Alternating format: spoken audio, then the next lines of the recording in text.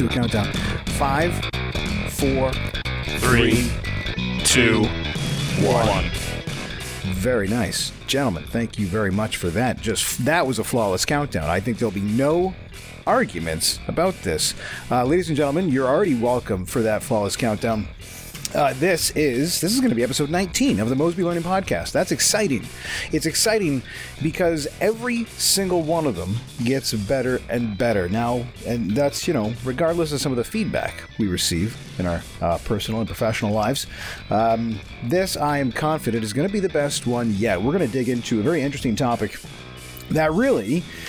it comes from us on high. I think that's the only way to kind of to start into this thing. Now, I'm calling in from Mississauga, Ontario. My name's Dan Hurt. And my name's Adam Costics, and calling in from Dallas, Fort Worth. And it's Eli Brandt here from the Great Lakes State. That is Michigan. That's the only one, really. It's surrounded. It's the world's high five. Yes, it's it is. It's a high five that's being hugged by the largest source of fresh water in the world. It's incredible. So, Dan, just to kind of step back, do you remember when I was showing you the pictures when the state of Wisconsin was trying to take the claim of that they're the mitten state? Yeah, a ridiculous claim, but yeah, I remember this, yeah. And then they did the picture of the x-rayed hand in a mitten that would fit in the state of Wisconsin. Yes, I do. The marketing geniuses. I didn't hear of this. I'm actually looking this up. Mitten envy. It seems as though there was this ridiculous campaign by some joker in Wisconsin. Yeah, Wisconsin. Is that what you said? Yes. To try to claim the title of like the Mitt State. Yes. And really, it's a no contest sort of thing. No, it's a pretty disfigured hand. It's not even horrific. close. I'm looking at the images. It's pretty hilarious. You actually put a mitten on the Michigan side. Totally looks like a normal hand. The Wisconsin one, it does not look like a normal hand. It's like it's been through a wood chipper. That's Fargo, not Wisconsin. That's a callback to episode 18. If you're looking for the show notes for this, you can find them, mosby.ca/019. And we always encourage folks to email us if they have thoughts about this show. I did hear one little piece of feedback this week, unofficial, of course. If you want to make feedback official, mosbylearning@gmail.com. And Adam all he does is watch that inbox. That's the only thing the guy does. It's incredible. If that's all he does, based on what I heard in the last episode, he doesn't do it very well. Hey, come on now. I know we're check the old. Yeah, I know we're going to talk about capabilities a little bit later, and I guess that's not one of my capabilities at all. It is a deficiency. I'll need an action plan for that one. Okay, so this is going to change the format a little bit for the show today because there was a pretty considerable thing that happened in the industry. I guess as considerable as things that happen in our industry go. The Association for Talent Development, like I said, this came down from on high. They came up with a new competency, or they released their new competency model. And I don't know if we want to talk about all three pieces of it because there's kind of a triptych. There's it's the three-legged stool that you've heard of before on the Mosby Learning Podcast. And this particular stool is made up of, what do we got here? Building personal capability, developing professional capability, and impacting organizational capability. So, Adam, you suggested this, I think reasonably so, as a topic. Where were you coming from on this? How did you hear about it, and why should I care? Why should you care? So in any order of your choosing, you take them however you want. I'll take an audible on it. No, I think it's kind of a big deal for ATD to release this new competency model because it really kind of talks about our careers and what we do and the competencies or capabilities that we should have. And really, when you line that up to job descriptions and then really where training and development, learning is going. What really stuck out to me, because I've used the old model just to say, hey, here's things you should work on. And, here's capabilities as a trainer you should start looking into.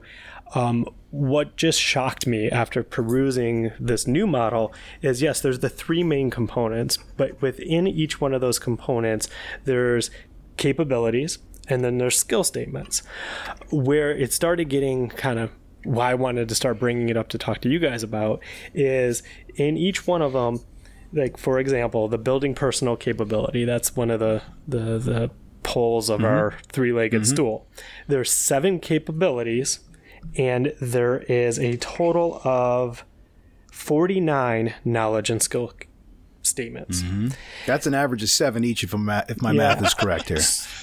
Wow, that is pretty good. But hold on, I did all the numbers beforehand. Developing professional capability has 8 capabilities and 71 knowledge and skill statements, and then organizational capability has 8 more capabilities than 69. And so I started just adding it up, and I'm like, there's about 150-ish. Dan, do the math for me. Oh, try harder than that, boy. Yep. Oh, it's 189. Is it 189? Wow. There you go. Thank you for keeping. It was a guesstimate. It was a guesstimate. Thank you for keeping me honest on it. 189 knowledge and skill statements. And so my first question to you, before we kind of dive into maybe some of the actual capabilities that are listed on there, do you think that's too many? Mr. Brandt, as your kind of a returning guest host, I'll kick this over to you first. How many so if I can rephrase the question, how many angels can dance on the head of a pin? Yeah, it was this was a heavy list, and I have my own thoughts on it. I know, Adam, I don't have any experience with the last model. To contrast to what this one is, and what I see this as after taking it is, number one, it's to show, where you're shine the light where it hasn't been seen a lot, right? So see some of your things that you can't really do. Well, and just to be clear, Eli, because so we've talked about the model, and I don't know if we talked about the assessment per se. So the model shows us, if you go to the ATD website, I think it's just tdcapability.org. You can go there. You can look at the competency model, or it's not a competency, I'm sorry, the capability model, and you can also rate yourself against each one of those, well, about 150 statements. And you can see where you fall. And sorry to jump in there. I just wanted to make sure people could do that. They could play along, because if they had 45 minutes to kill that wasn't listening to the Mosby Learning podcast, you could probably do at least half of this assessment. Yeah, and then to put it in perspective, Eli, since you weren't familiar with the previous one was that sounds like a dig, by the way. 6, 7, 8, 9, 10 was 10 capabilities with 6 foundational competencies. So we're talking that we've expanded it exponentially in what learning and development and what trainers need to know, or instructional designers, or that we kind of put into our capabilities and what we do. And you kind of, I found this assessment humbling, to say the least. Also, it kind of, the phrase already has been used, from the top down, and that's kind of where this, like, it's this. I felt like this is a way to say, hey, here's where your deficiencies are, and I'm waiting for. This is the first time I signed up for ATD. For any of their materials, I'm waiting for them to say, hey, you scored like junk on this. Here's some classes you can take for $500 a pop that can probably help you with this. Yeah. That's what I'm waiting for, this sweeping. It's kind of funny you bring that up, because when I showed this to a couple people at work, just at a high level, I'm like, hey, this came out, check it out. That was the response that I received it looks like they're trying to sell something. Tony Bingham, man, he's building the empire. It is. That's with 150. I mean, that's a lot. I mean, we keep using that number. It's more. This is revisionist history. It's more than that. I was just using. I trusted your number, Adam. But it just seems like with everything and everything. I mean, you even look at, down to you look at any form of learning right now. Everything's growing and getting more complex, but is it getting better, right? You go all the way down to, like, the public school model, right? They're adding all these non-teaching positions, and it's not, the end result isn't getting any better. So if you add all of these extra capabilities, right, is it making the end product better? And the first one I thought that it starts you out with in the personal capabilities. I think that's a good one because that's where all training and good trainers, especially those that are in front of people, are. That's where that's your foundation, right? So and that one kind of sets you up. And then as it moves into developing professional capabilities and organizational capabilities, that there's a distance between your in-classroom trainer who's delivering material, who's doing webinars, and then moving to that professional capability where they're really schooled in the learning sciences and the stuff, the higher level, the 201, 301 stuff, and then you get into the organizational piece. That's for training managers. Yeah, that's not your frontline trainer. So to score a trainer across all these three boards, I think is not. I don't know. It's fair. So I think we have to consider what is fair and even just like what does that mean as it measures against this. And there's a couple things that I have thoughts around this, and what we need to keep in mind, because I scored like shit. So what we all should probably keep in mind is that we all start at 0 across everything here. Yep.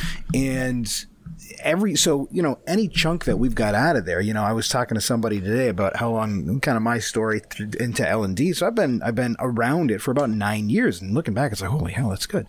But then, you see people that have been in it for 40 years and they know their stuff. So we're the only people that I think would score on this are like astronauts, because they need to be expert mechanics, they need to be psychologists, they need to be physicists, they need to be they need to be everything, not just for like one aspect, but they need to be everything. So they're the only type of person that would score well across the board here.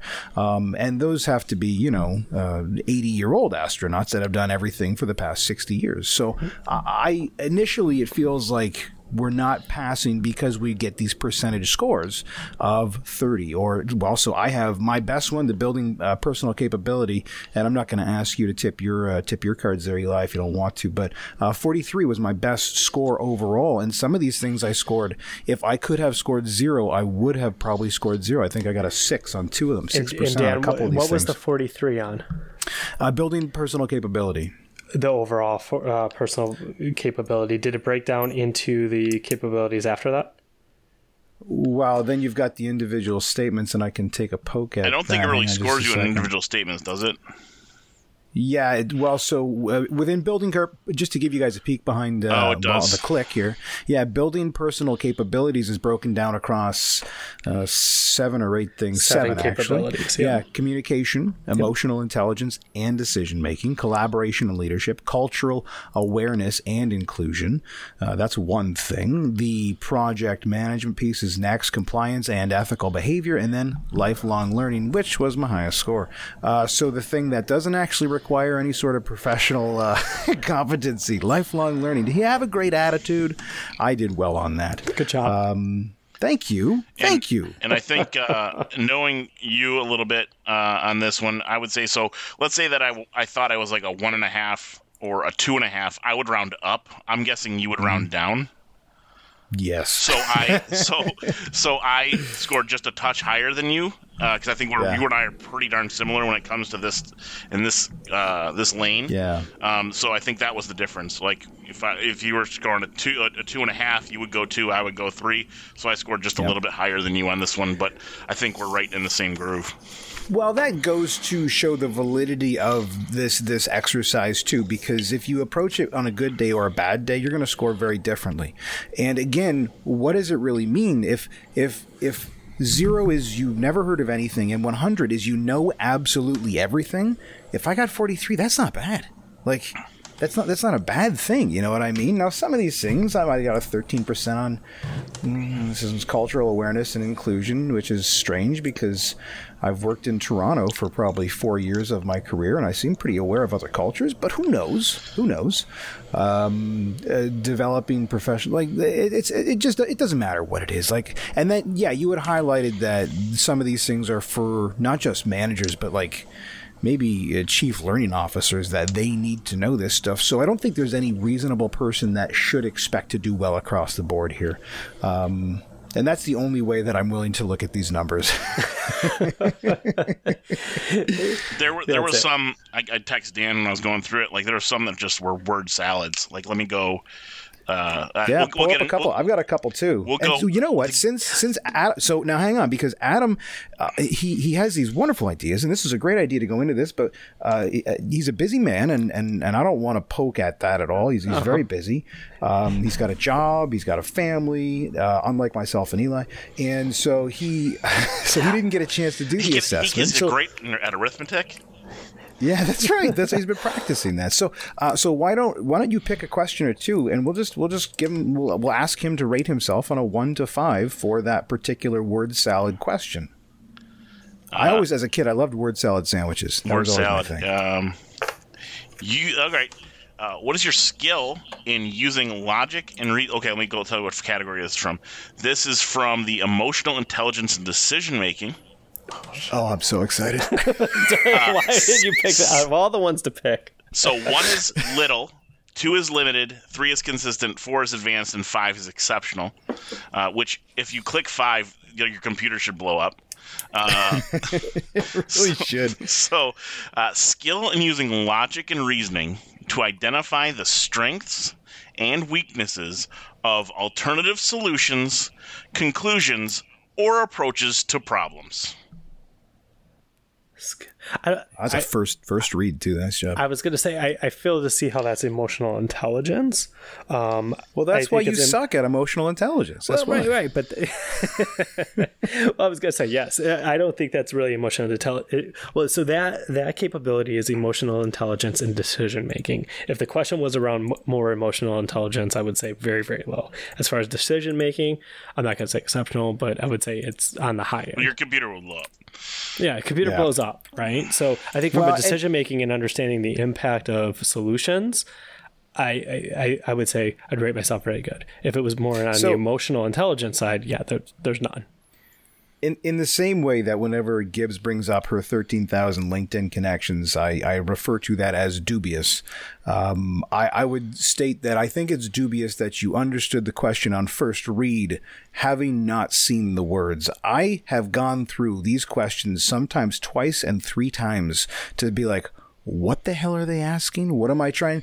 Because I mean, these are nutrition dense sentences. You know, there's not a lot of sugar in here. Yeah, they sure are, man. So here's one, and this is yellow. I got another one what too. This was from. All right, I'll throw one out there if I may. Go right ahead. Skill in conducting analysis of systems to improve human performance. For example, determining how organizations learn, closing knowledge or skill gaps, and addressing human factor issues. I gave myself a 1 on that. Oh, that's rough. Well, and I probably read it 3.5 times. I just had to read this one again. The one I got zeroed in for next. This one again from the same exact category from the question I just read, or skill that I just read. Knowledge of techniques and approaches to learn and or demonstrate resilience. For example, meditation, mindfulness, and perspective taking. What the? Yeah, and I know, Dan, how he feels about mindfulness and happiness. So I finished that book. And this isn't even in the cultural awareness and inclusion part. Yeah, it's so I'm pro mindfulness now. I'm kind of learning a little bit more. I finished that book. I feel good about that. I'm making better decisions. I'm sitting quietly better. But Naval, yeah. I don't know. And some of them. So, and I guess we're being rather bitchy and we're nitpicking at this, but I think that it does definitely. There's a couple things that we brought up that I think are important. That, of course, ATD is, I would probably say, successful at helping people skill up whatever they got going on. And they're also in the business of upskilling people. So I think that these are done as percentages. They're put and displayed in a way so that you maybe err on the side of you're deficient as a professional. Because I'll tell you what, if I brought this report card to whoever I happen to report to, they're not going to be impressed until they go through learning. Yeah, well, until they go through all 150 statements and say, well, I don't know, maybe it's not so bad. But yeah, first glance, it's not a pretty picture. That's for damn sure. Yeah, it seems like it was written very scholastic versus very real world. Exactly. Right? And so a highbrow. Yeah, it's highbrow, but it at least in our business, and I mean, Eli, you're in a different business. You know, we all work at different places and whatnot.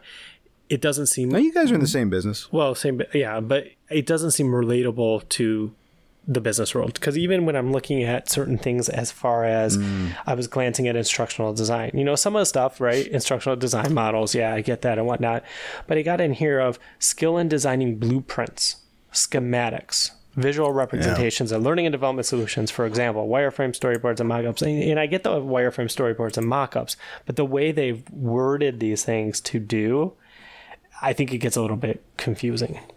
Yeah. You know, I was talking to somebody today about the kind of the various paths to a couple of interesting conversations today that I'm not going to tell you about. But there was, you know, I was kind of breaking down the different paths that people find their way into a training role.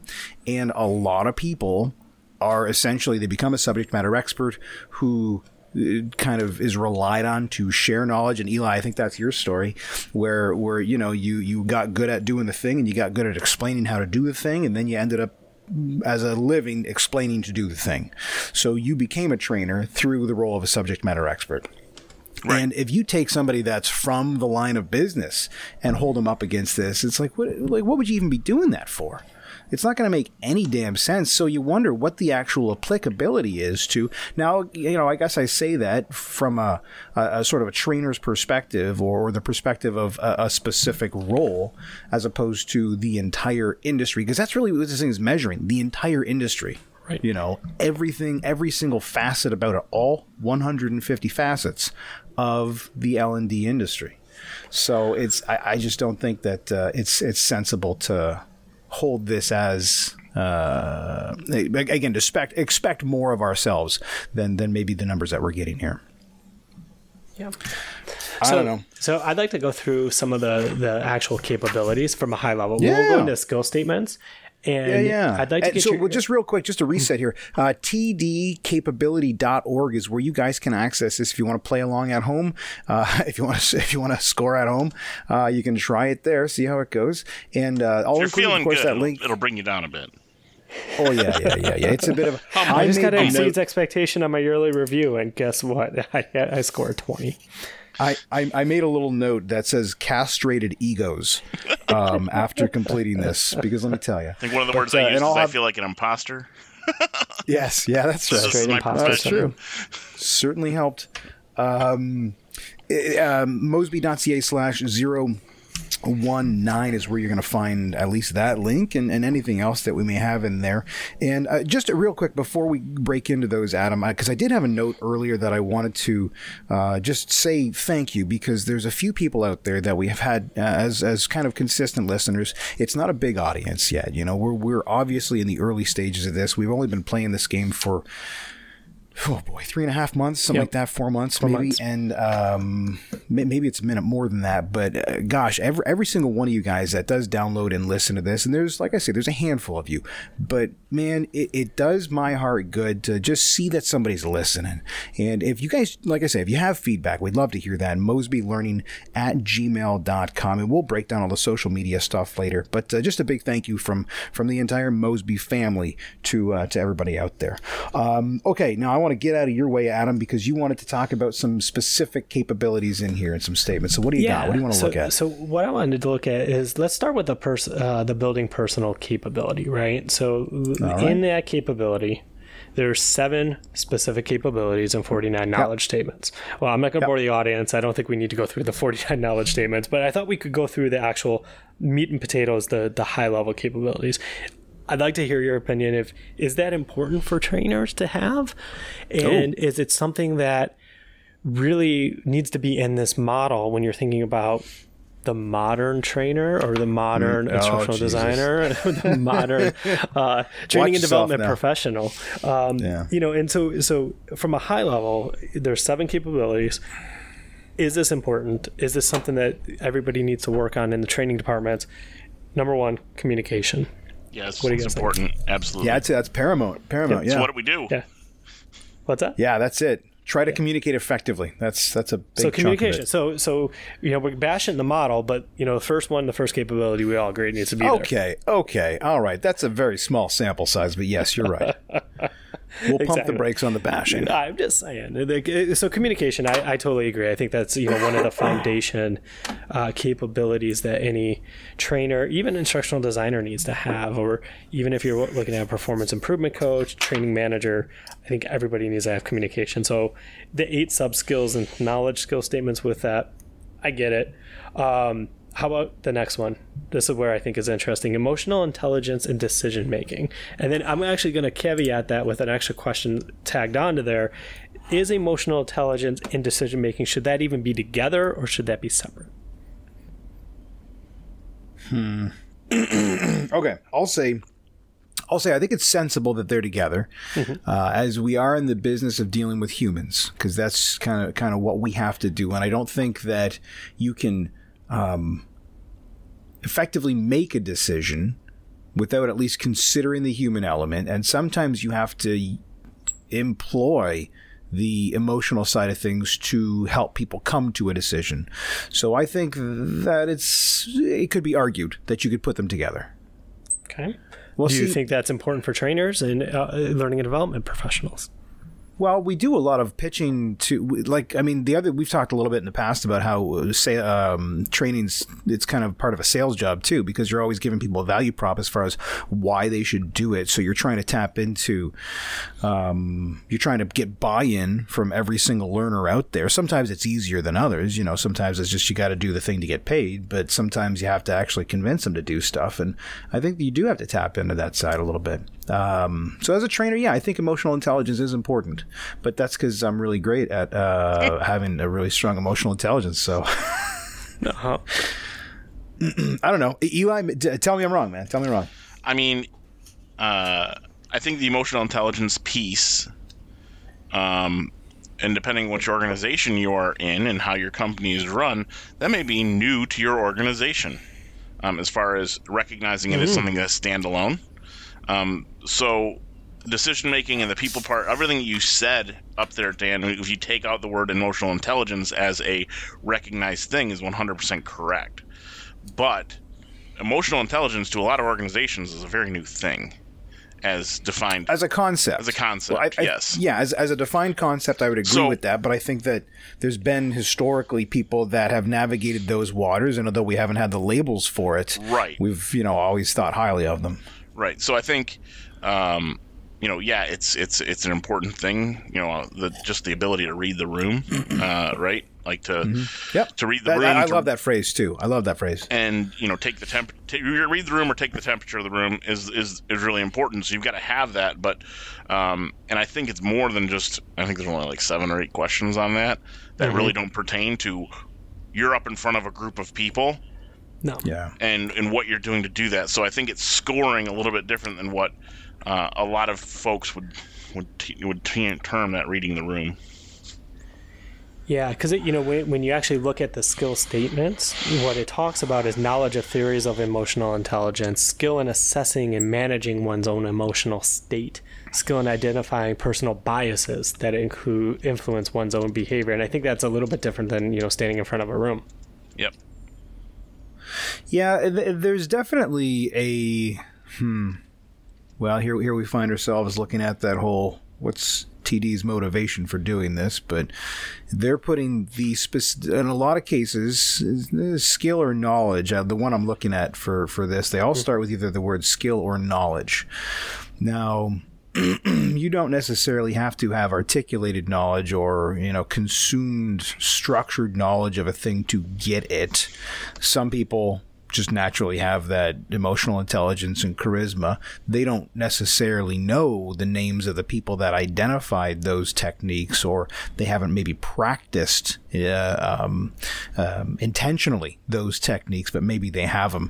And I found that there were a few pieces in here that were kind of like that, where it's like, well, do I need to know the names of the 6 dudes that came up with this shit 70 years ago, or do I just kind of need to understand how to create a behavioral, objective?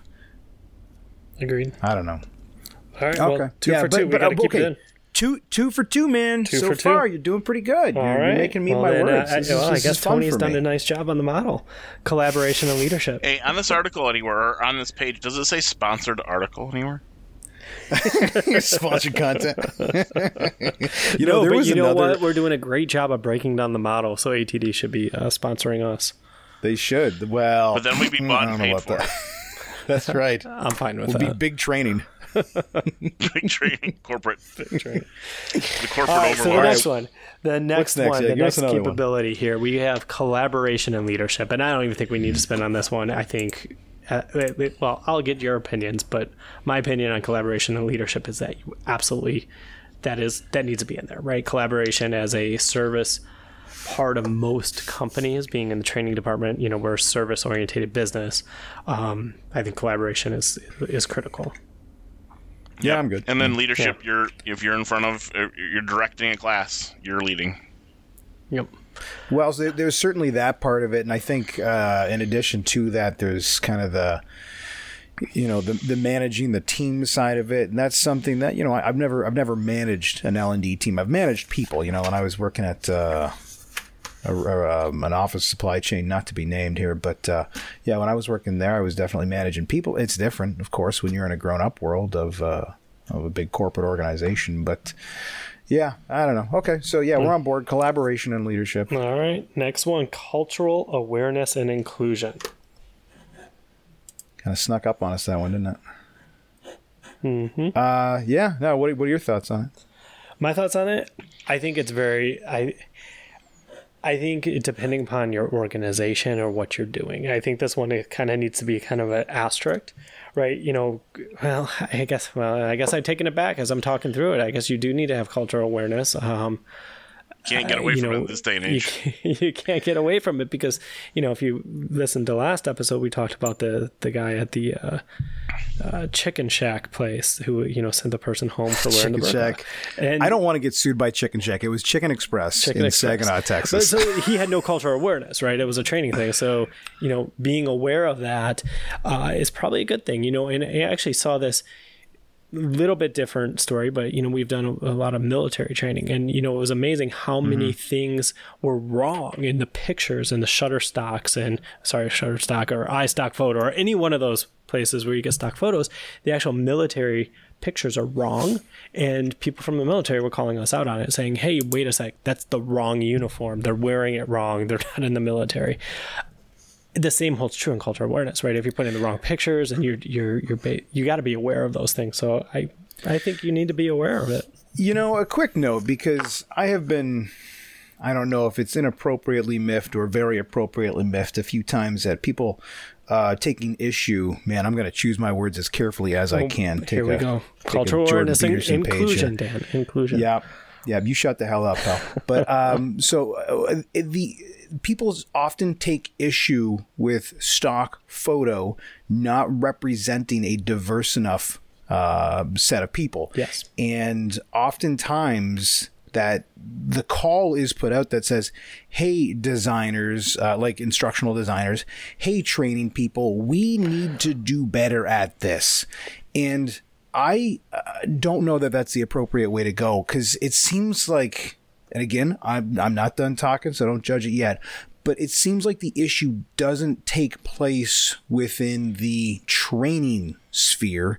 It's the people that are taking the photos, because I actually took the time to go look at websites and find out, like, what does Shutterstock and Friends, what are their submission requirements? And you can, like, anybody can submit photos to a lot of these services. So it's not a matter of people using clip art. I mean, like, we have to use the clip art and the stock photos that are available to us, or we take our own. Like, both are great ways to go. But if we don't have a lot of, and it's obviously getting different now because the call's been put out there a little bit, but it's because the photographers are the ones that aren't taking the photos that we need to use. So it's an accessibility issue. Like wheelchair ramps? And the supply. A supply issue. Yeah, that's what I meant. The wrong word. Yeah, I would say so. I would say it's a supplies issue because it's not available and out there. So I'm not saying that I want people exclusive. I want white people in photos exclusively. That's not what I'm saying. What I'm saying is we need to make sure that we source the problem to the actual root, and we don't just bitch to the clouds and say there's not enough mix. It's like, okay, well, fine. Well, let's go talk to who we need to talk to and not yell at instructional designers on LinkedIn for this problem. You know what I mean? Yeah, I just thought of a great nails at clouds meme. I just thought of a great business idea. Diversitystock.com.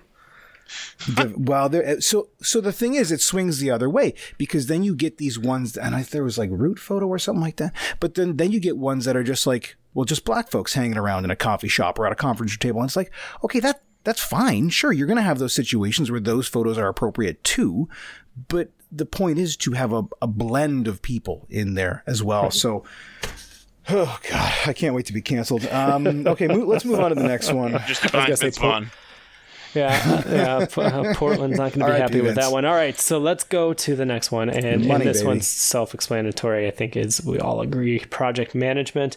Have to have project management, whether you're in a trainer role or an instructional designer or training manager or a coach.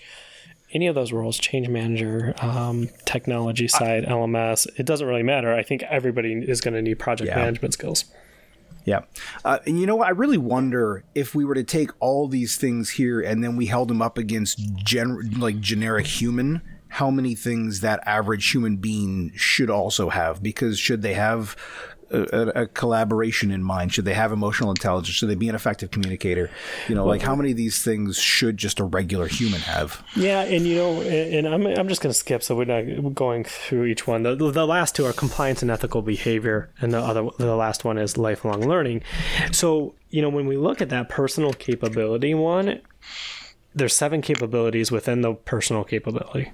Wow, they make it a tongue twister, right? So capability, personal capability, 7 capabilities within that. I think we all agree that all of those need to be in there, but in the same sense, do they really need to be there from a learning and development, talent development perspective, or just a general employee or person, consultant, whatever you are, you should have all these things.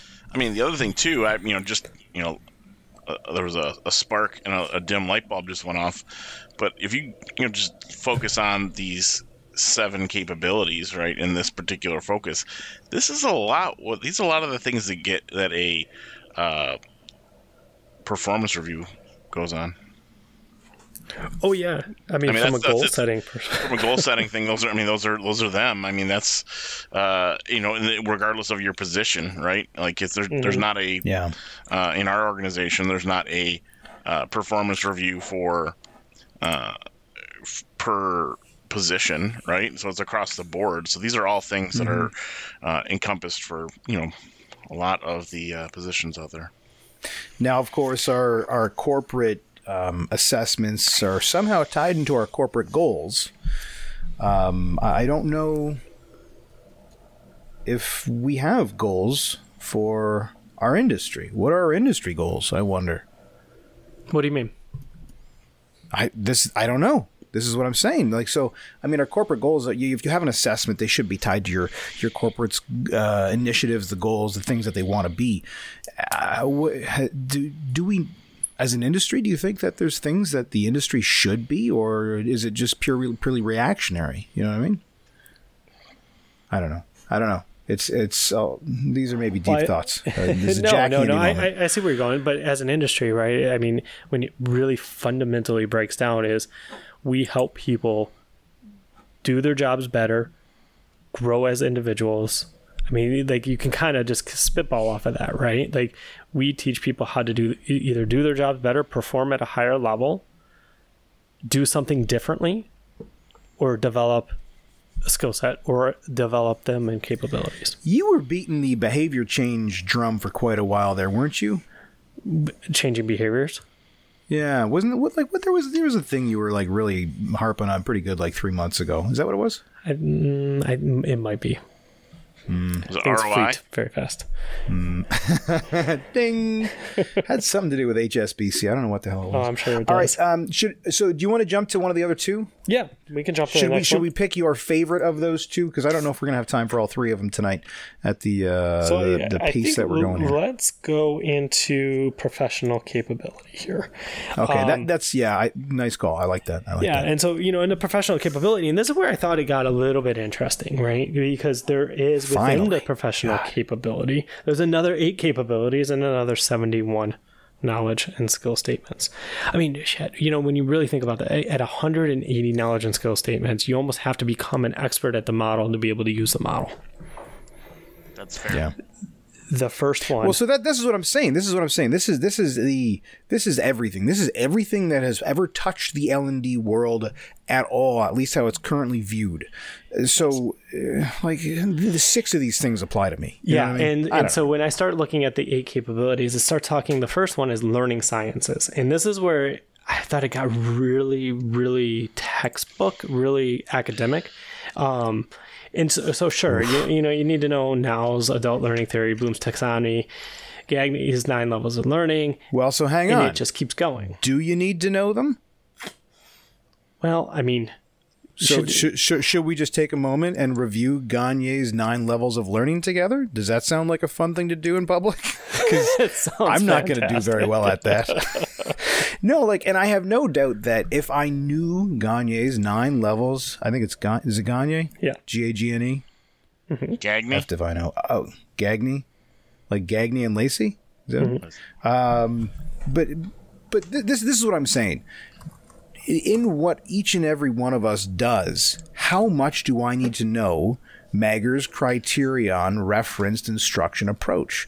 I bet if I knew it better, I might be better at my job. But I've had 3 different jobs in the L&D world, and every single one of them, the boss has said, "You let me know when you're looking to come back." Yeah. So I don't know half this shit, but it seems to have gone well for me. You only don't know half of it? Yeah, that was a bit of a humble brag, wasn't it? Yeah, so I thought this learning science one, this one, in the reason I also think this one is really overdone is because the first comment there, knowledge of foundational learning theories of behavioral, I can't even say the word, behavioralism. You want me to read it? Yes. Give it here. Knowledge of the foundation learning theories of behaviorism, cognitivism, and constructivism. All right, what the hell do those words mean? So close. Yeah, behavioralism, I get that, but what's cognitivism and constructivism? Let's thinking through it. So these are the learning theories, and then constructive. I don't know. See, okay, exactly. But that's proves my point. Does it matter? No, because I don't even know what that word means. So if we knew them better, we could be more published. We could be in front of more names, and we would have talked at more conferences, which would be super cool. But we have a podcast. Joke's on them, eh? I mean, you said you said be in more things. Well, Dan, you and we've spoke at conferences. We've have a podcast. Yeah, which in our humble big listeners. Stuff's over there.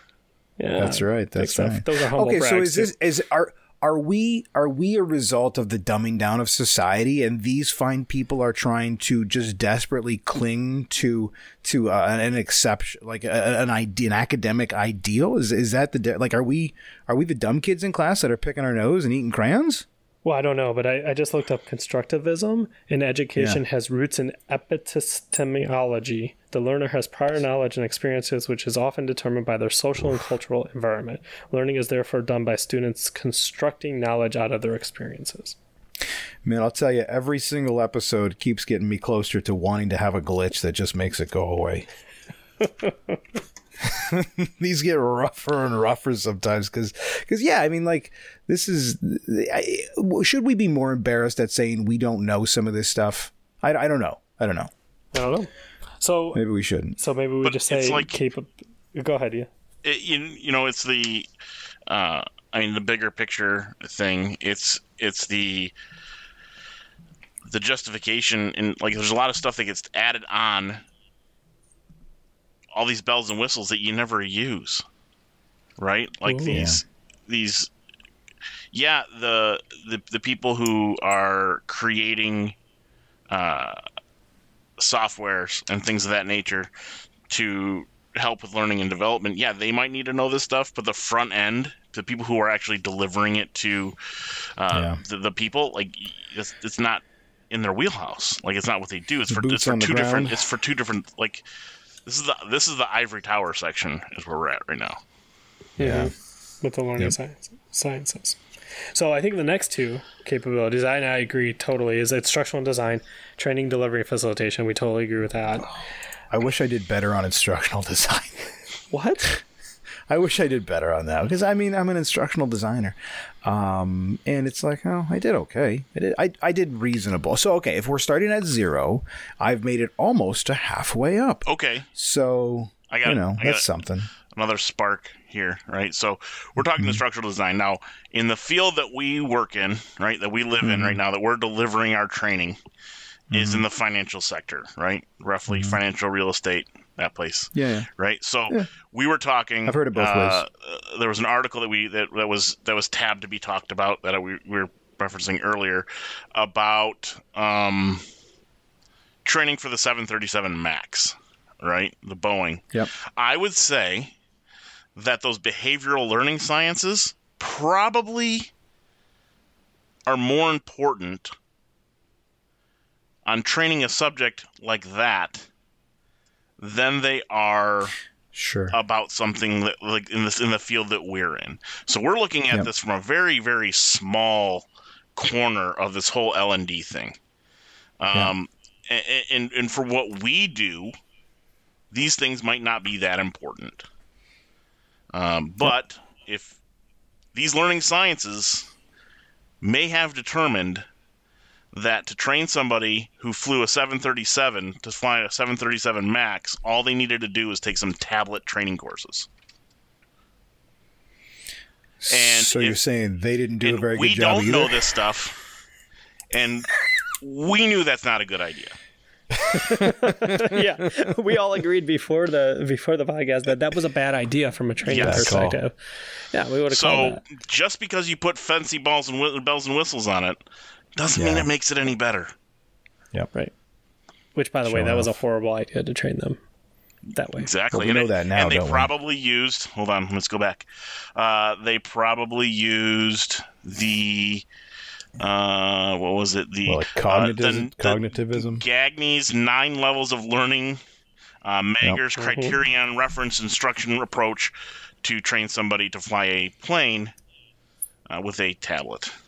With a tablet, yeah. And they got a badge when they completed the course, I bet. Flare. So piece of flare. And that's actually one of the 8 capabilities is using technology application. So they they actually did fantastic on the capability of technology application. Did they, though? Well, no, on the application of it, right? But not really, because if the application didn't result correctly... Well, evaluating impact, they did pretty bad about. There was impact. Well, so this kind of goes back to a lot of these questions. They start with knowledge of principles of user interface design. So just because you have the knowledge doesn't mean you can use it. Mm-hmm. I don't know. Okay, let's do a couple more quick ones, and then what if you could do only 2 more, Adam? What would you pick? I would pick coaching. Coaching.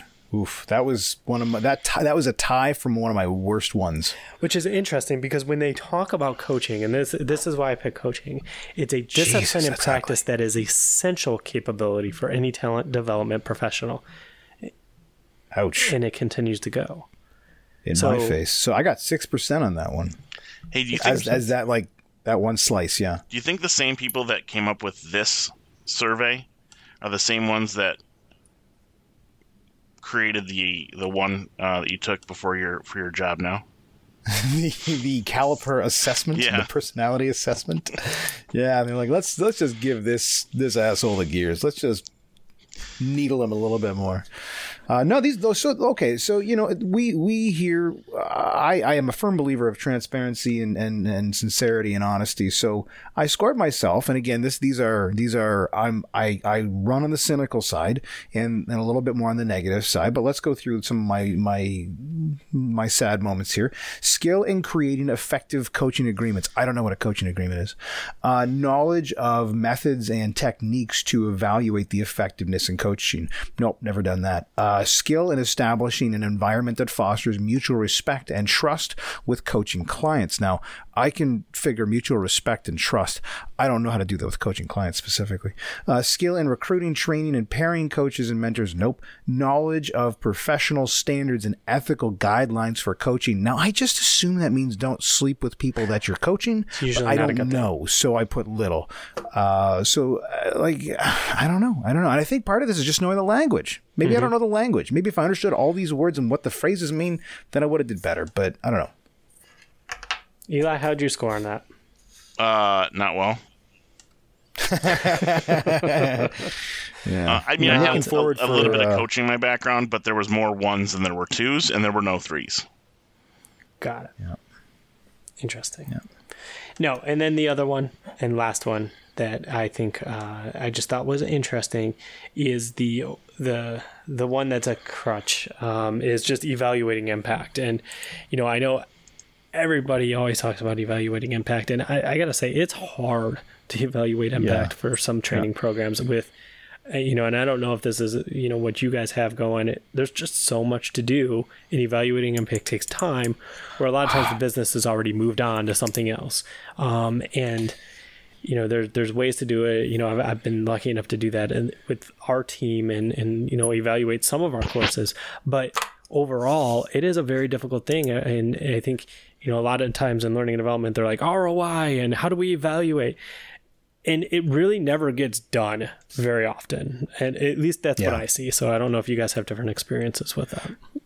Well, I have a thought that's going to bring us from evaluation to something that I've been kind of thinking on for a minute there. So Eli, I'll kick it over to you because I kind of want to take that for a second and walk down a weird little path. Any thoughts that you have around evaluating impact? I mean, to me, this is always the most important. Evaluating impact in the very beginning is how does the person who requested the training feel about it, right? And that's the most important thing, right? Because then it's all about the relationship and building that trust, and then there's the actual numbers that come behind it. But a lot of it you don't know, especially again in the sectors that I'm in, right? There's contributing outside factors, right? That can impact many variables that can impact it, that you don't know whether was it the training, was it not the training, was it or was it this event that happened that caused, So evaluating impact, like Adam said, is a pretty tricky rope to cross. Now, if we were to look at this entire exercise, the last 45 minutes we've been talking about this, and we've scored ourselves, I think sensibly. We've taken our best. We've looked deep, and we said, wow, we're terrible at this. And other things maybe not. But what I'm thinking, if it comes to measuring impact, is TD has just very clearly identified all the places that they can help us move the needle of all 150 elements of this whole program. I think that one's going to stick around for a while. Oh yeah, that's a keeper.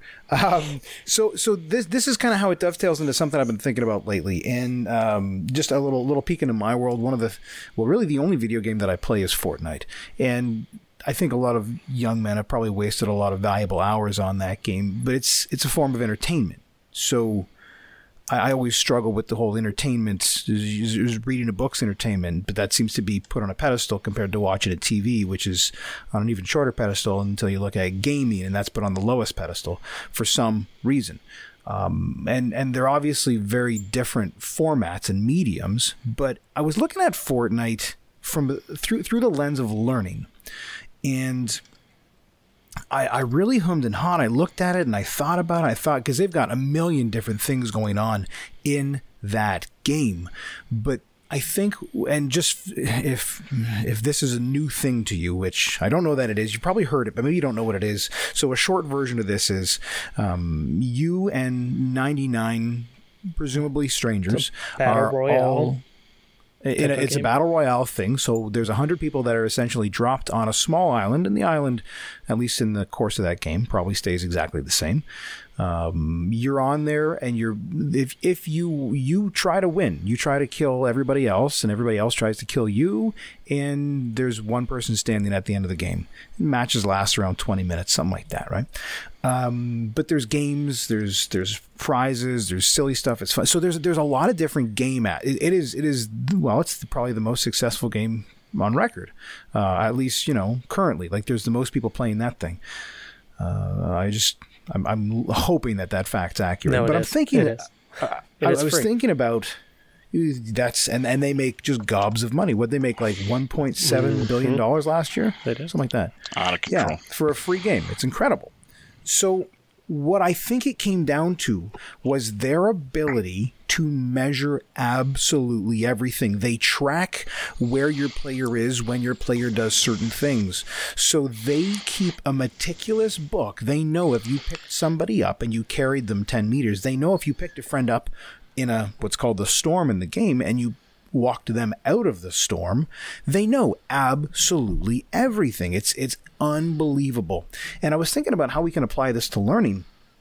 And one of the issues is, even on a good day, as we just highlighted, it's difficult to measure things. I think a lot of that is dependent on probably the industry and probably the culture, because how many times is it like, yeah, we need this thing. Okay, what metrics do we have? Yeah, we don't really have metrics around it, but we know we need it. That happens all the time, right? That happens all the time. Yep. And I don't know. I mean, here is 189. I hate to use the accurate number, but there's 189 metrics that now TD has helped us at least identify whether or not they're appropriate for us. We now see them in front of us. Have we though? Because we don't know what a lot of these things mean. We could certainly look into it. Well, though. on the ATD on the TD site, which and they're TD now, not ATD, right?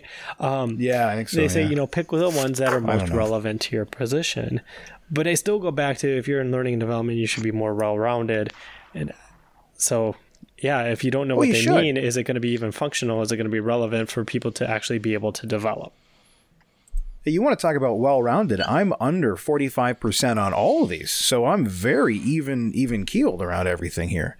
Yeah, I got a 30, a 29, and a 43 on these various pieces. So I think ideally we should be a jack of all trades, and I'm not saying a master of none, but we should be a jack of all trades. Actually, there's a podcast that myself and Mr. Eli Brandt have listened to recently. The guy had a phrase. He got it from a friend, though, so I can't really attribute it to him. And what was that dude's name? Naval Ravikant. Remember? There you go. But he said his friend said to him, "Specialization is for insects," and I think that's pretty apt. I mean, sure, the people that do just a 30-year deep dive into one small thing, there's absolutely no doubt that they have found something of value in there that they're able to share with the rest of the world. But general impact, I don't know. I think if you spread yourself across a bunch of different things, that you're probably going to be better off. Well, like Louis C.K. Don't go ahead, Adam. So I was going to say, I can use it in my experience, ups and downs, finance, business, everything like that. But, we've had, some ups and downs, and last year, we've had some, reduction in forces, right? And, when you take a hard look at the team and you say, okay, where do we reduce? Where I kind of looked at reducing was in areas where they were on the extreme outs. And what I mean by that is people that had, great instructional designer, but that's all they did is heavy e-learning instructional design. In the vice versa side, when I looked at it, it was like, all I can do is facilitate. I'm just a facilitator. That's all I do. Yeah. I do not do any instructional design. Yep. You give me a script, I read it, and that's it. And so I started looking at, my team. It was one of those things where it was like, if you can't cross over. And I'm not saying like the facilitators and instructors need to be phenomenal instructional designers, but they should be able to make a job aid. They should be able to, do some basic PowerPoints, some edits, and then vice versa. If you're a instructional designer, at least in my world, in when we talk about, different industries and different things, and, there's different ways to organize, learning and development structures. But in our immediate world at the company, it was more needed for even the instructional designers to be able to say, you know what, I may not be the best facilitator, but I could pick it up and do it if I have to. Yeah. Yep. And that made them more well-rounded, and then they didn't get caught. Yeah, it's that's the value prop of a human. That's what that is. If you can provide something, one specific thing really, really well, that's great. But what happens if something catches fire? Yeah. Like, we need to have flexibility, and that's Eli, that's did where you the have something on generalists that? are. Oh, it was along the lines of those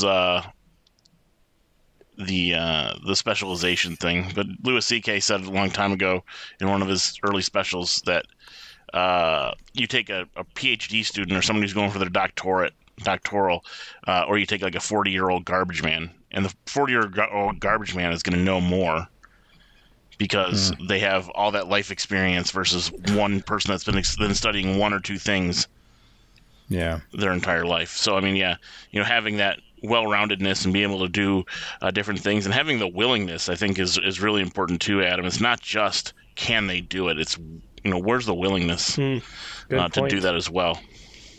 It's a good point. And I think overall in all industries, so, right, we're hitting it at a different time than maybe a lot of other people in different industries. But I think, when we talk about digitization and technology and just job roles changing, that reskilling workers and changing what workers do today, they need to be willing to say, you know what, hey, I did this yesterday, I need to do this tomorrow, I need to relearn something. And that's actually, I think, where talent development can really kind of help is, I think everybody's job is going to be impacted with technology, in the next several years. It doesn't matter what you do. Technology is going to continue to impact what you do. And I think everybody needs to be open to that change. I don't think you can just say, that's all, I'm just an instructional designer doing my long form e-learning. And those days are gone. They are. I mean, even, to a lot of instructional designers, I was just interviewing somebody, they were doing, they're using Rise now, right? It's rapid prototyping is a lot faster than, building out full on e-learning, longer courses, rapidly building things versus what they did in the past. And that's where, micro learning comes in, nano learning, like all these different things, but it has to, I had to throw it out there, nano learning, right? But I think people need to adapt really quickly. Yeah, no, you're right. All right. So I don't think there's too much else to say right now. I think we can.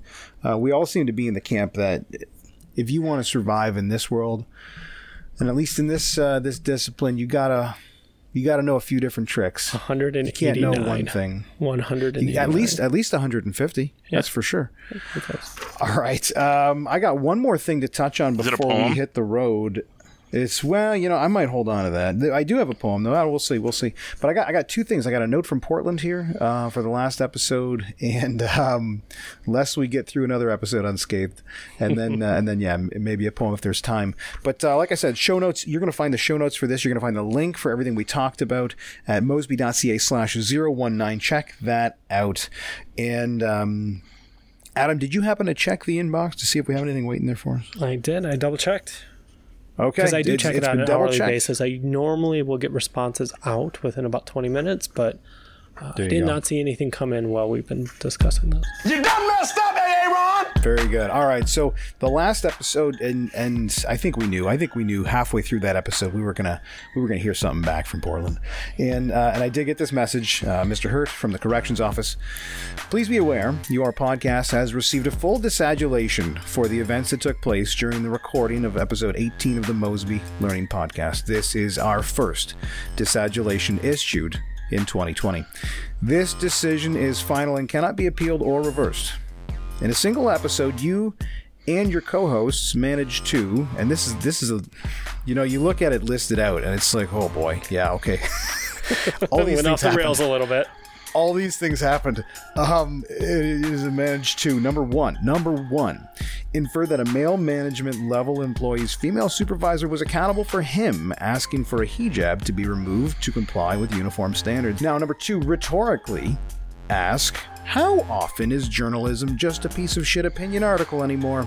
That might have been me. I can't remember. It's been a week, but okay, so ask that question in a critical time where this sacred institution of journalism is being attacked. And parentheses here, worth noting, 3 of you read the same article and had wildly different opinions of what it actually said. That was entertaining.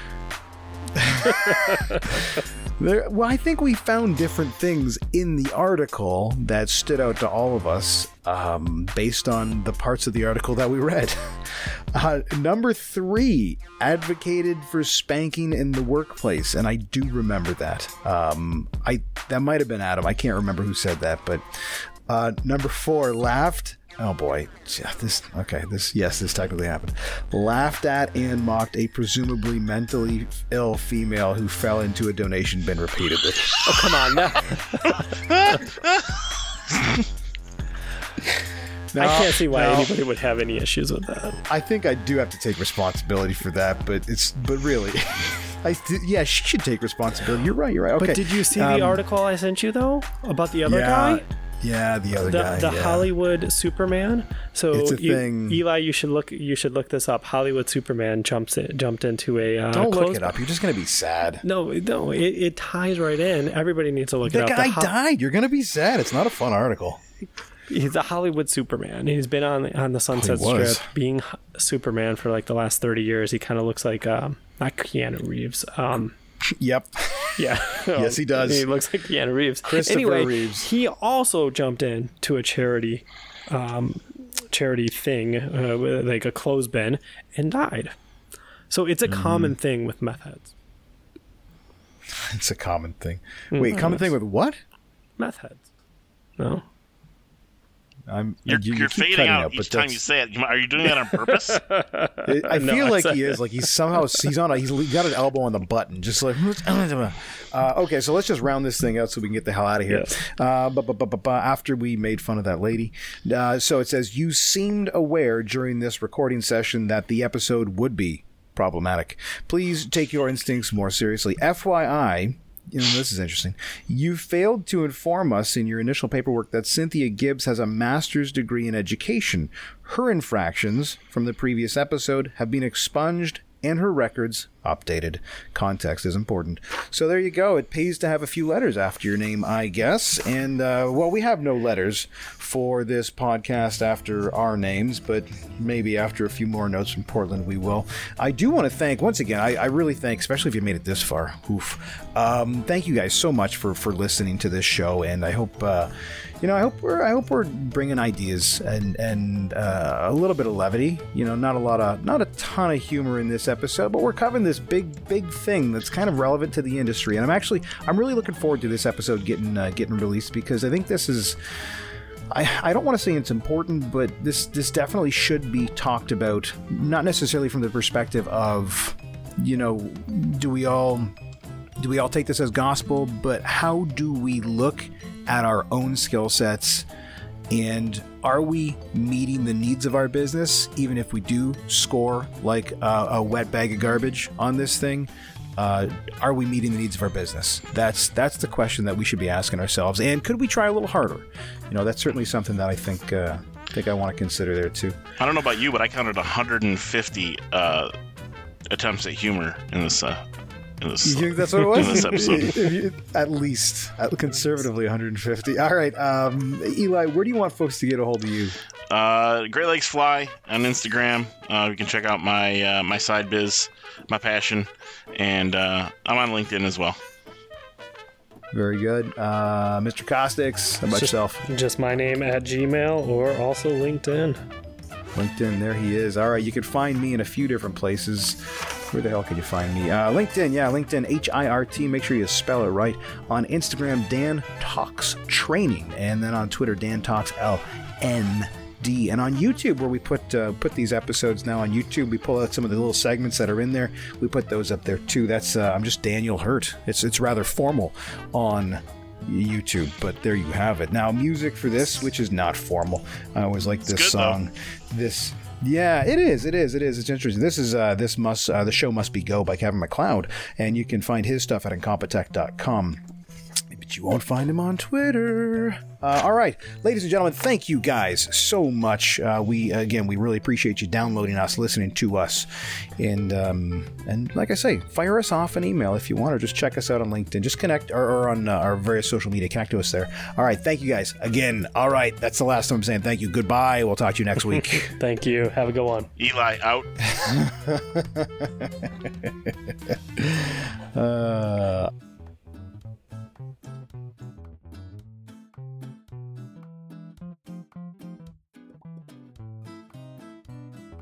Just pull that mic fist from your face. Oh, God. I can't wait to be canceled. And so I started just adding it up, and I'm like, there's about 150-ish